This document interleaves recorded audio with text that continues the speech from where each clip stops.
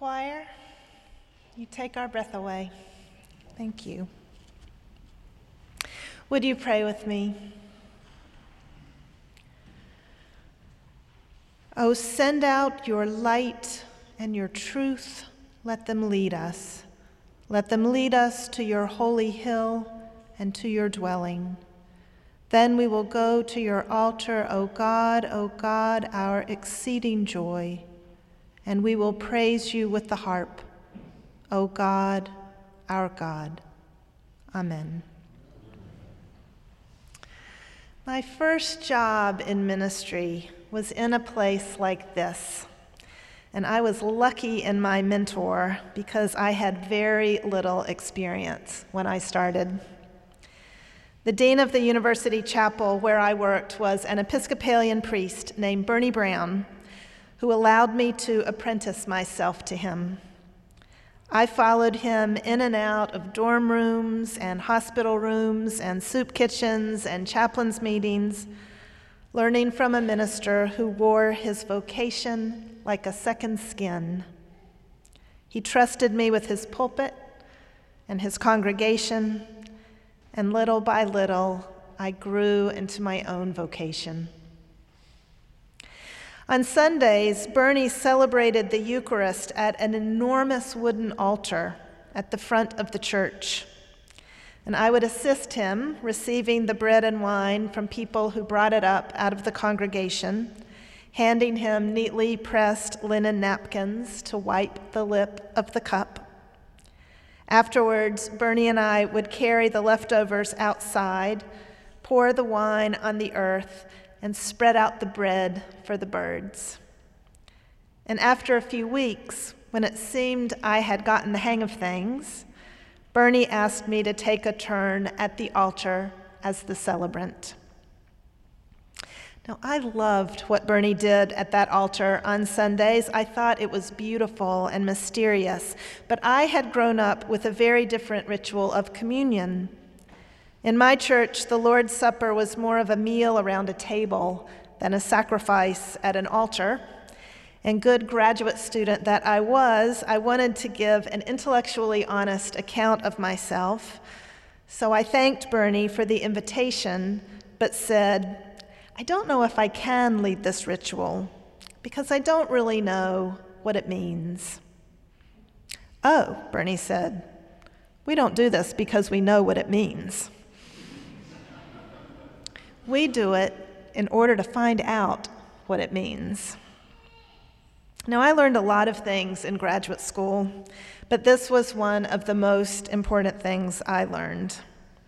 That the things we do in places like this, study and pray and confess our failings and receive communion and pass the peace, we can do them in order to find out what they mean. We don't have to wait until we have everything figured out before we join one another around the communion table or in prayer or in service. Bernie taught me that it is possible to act our way, pray our way, sing our way into new ways of thinking. And he taught me that some things can't be understood until we practice them, turning them in the light of our own experience and the life of our body. Open your arms at the altar, Bernie taught me, and your heart might open. Open your arms and your heart, and you might change.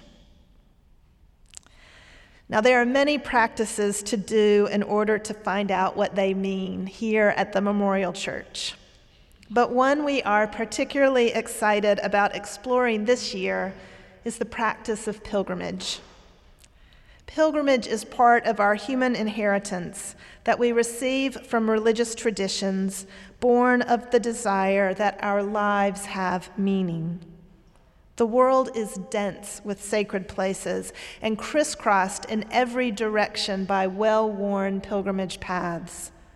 Millions of people travel each year to Medina and Mecca, to Rome, to the river Ganges, to Jerusalem.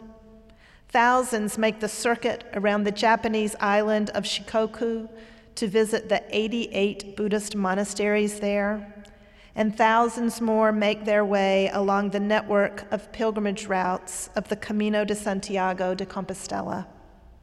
The small country of the Netherlands alone contains more than 800 pilgrimage sites. And that doesn't begin to count each person's own pilgrimage paths, the ones that lead to the homes where we grew up, or the place where we first told someone we loved them, or the place where someone we love is buried.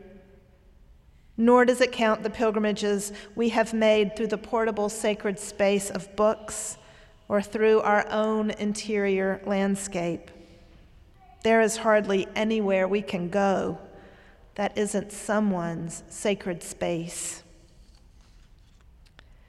Now, one of the reasons pilgrimage is a powerful practice is because what will happen on a pilgrimage is unpredictable.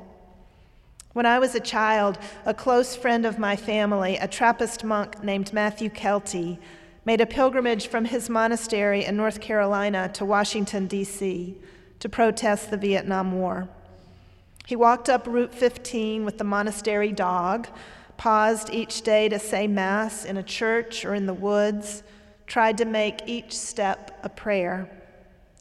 A few days into the pilgrimage, he and his dog were attacked by a larger dog, and Matthew kicked that dog until it left them alone. Now, you cannot kick a dog on a pilgrimage and then just go about your business. The contradiction between being a monk walking for peace and a monk kicking a dog became part of Matthew's pilgrimage, part of his meditation and his prayer, a reminder that the violence in us needs little encouragement to come to the surface.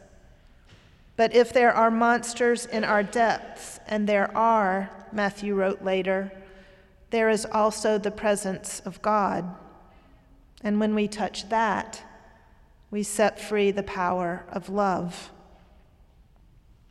A pilgrimage can also help us respond to the violence in ourselves and also in our history. To help us think about our pilgrimage theme, the Memorial Church staff made a pilgrimage together this summer, led by our colleague, Reverend Dan Smith of First Church in Cambridge. First Church was founded in 1631, and Dan has been researching past church members who were enslaved in this area in the 17th and 18th centuries, in the hopes of honoring them with a memorial and developing some forms of reparation. Dan walked with us around Harvard Square, introducing us to a history that is almost completely hidden. What difference did it make to call that walk around our neighborhood a pilgrimage? It meant there was room for mourning, room for penitence, room for reverence, room for prayer. It meant that we were not just learning a history we hadn't known. It meant that we felt its claim on us, its call for a response from us. Because it was a pilgrimage, we know we are meant to be changed. Now, the anthropologists have taught us that pilgrimage is a liminal space, alive with the possibility of transformation. Because on pilgrimage, we are separated from the familiar ways that life is structured at home, and we can see that there might be other ways to live. On the road, we encounter each other differently than we do at home, and so new relationships become possible, and with them, new visions of community. No wonder the pilgrimage psalm that Jeremiel read for us this morning is so full of singing. My heart and my flesh sing for you, the psalmist says. The pilgrims get stronger and stronger as they draw near to God's mountain. The landscape itself changes from desert to a place of springs as their feet pass over it. Even if the pilgrim whose voice we hear in that psalm doesn't get all the way into the courts of the Lord, it will be enough to make it to the threshold. I would rather be a doorkeeper in the house of my God than live in the tents of wickedness, the psalmist sings. Psalm 84 also reminds us that not all pilgrimages take shape across an exterior landscape. The pilgrims in the psalm have the highways to Zion in their hearts. Their pilgrimage could follow those interior roads.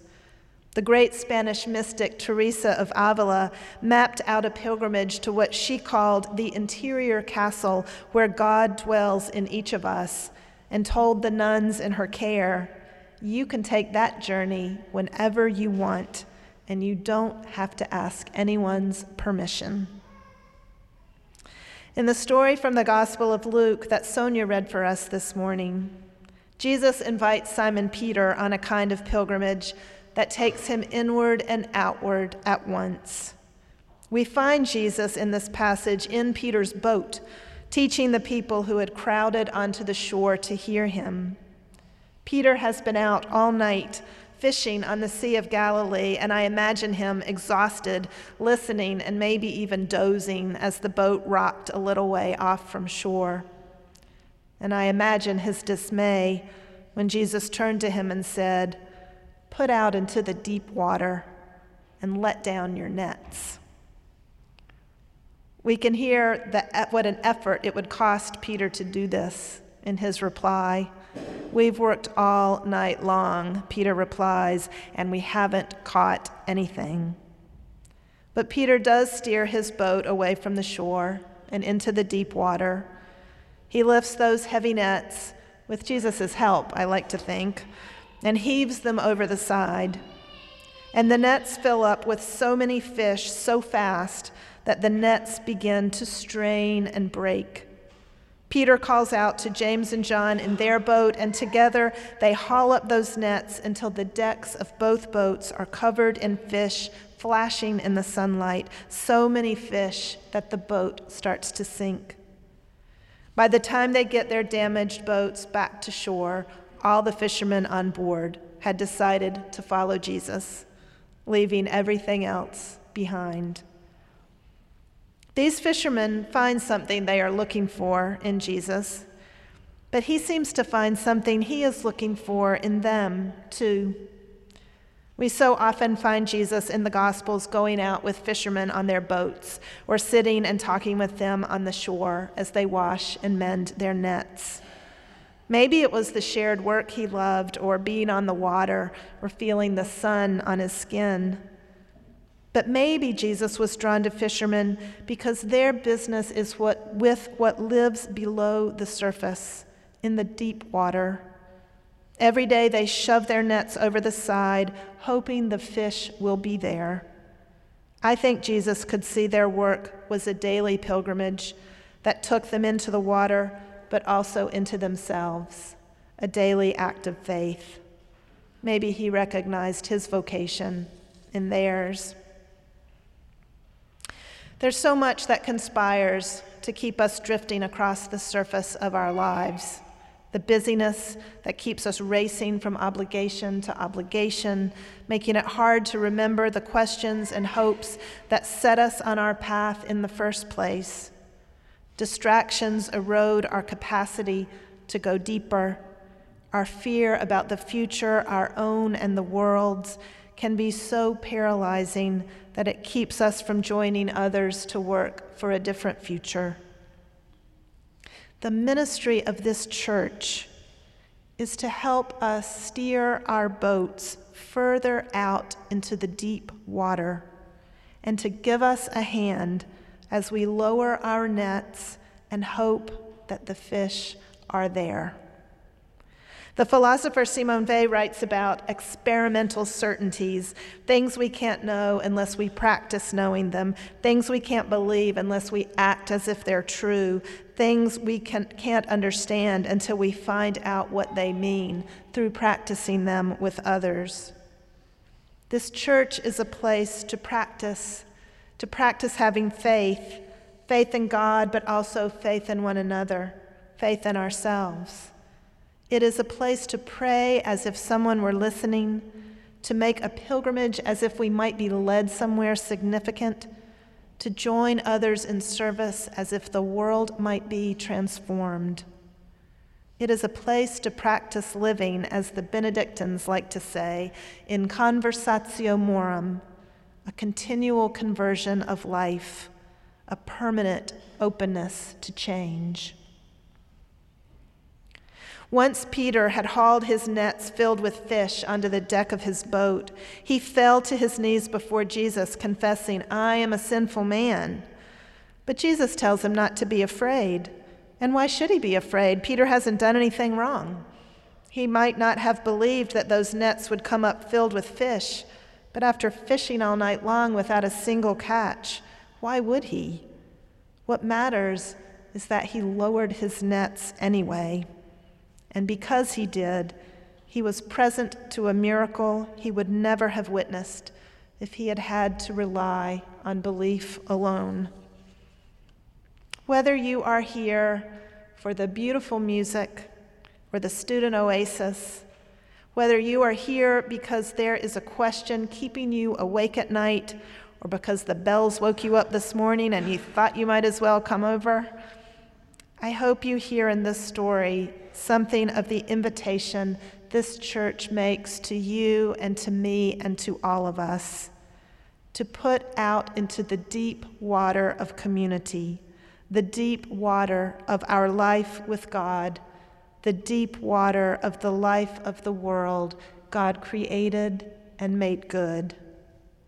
There are sacred paths everywhere, around us and within us. Come, let us set out in the light of the Lord.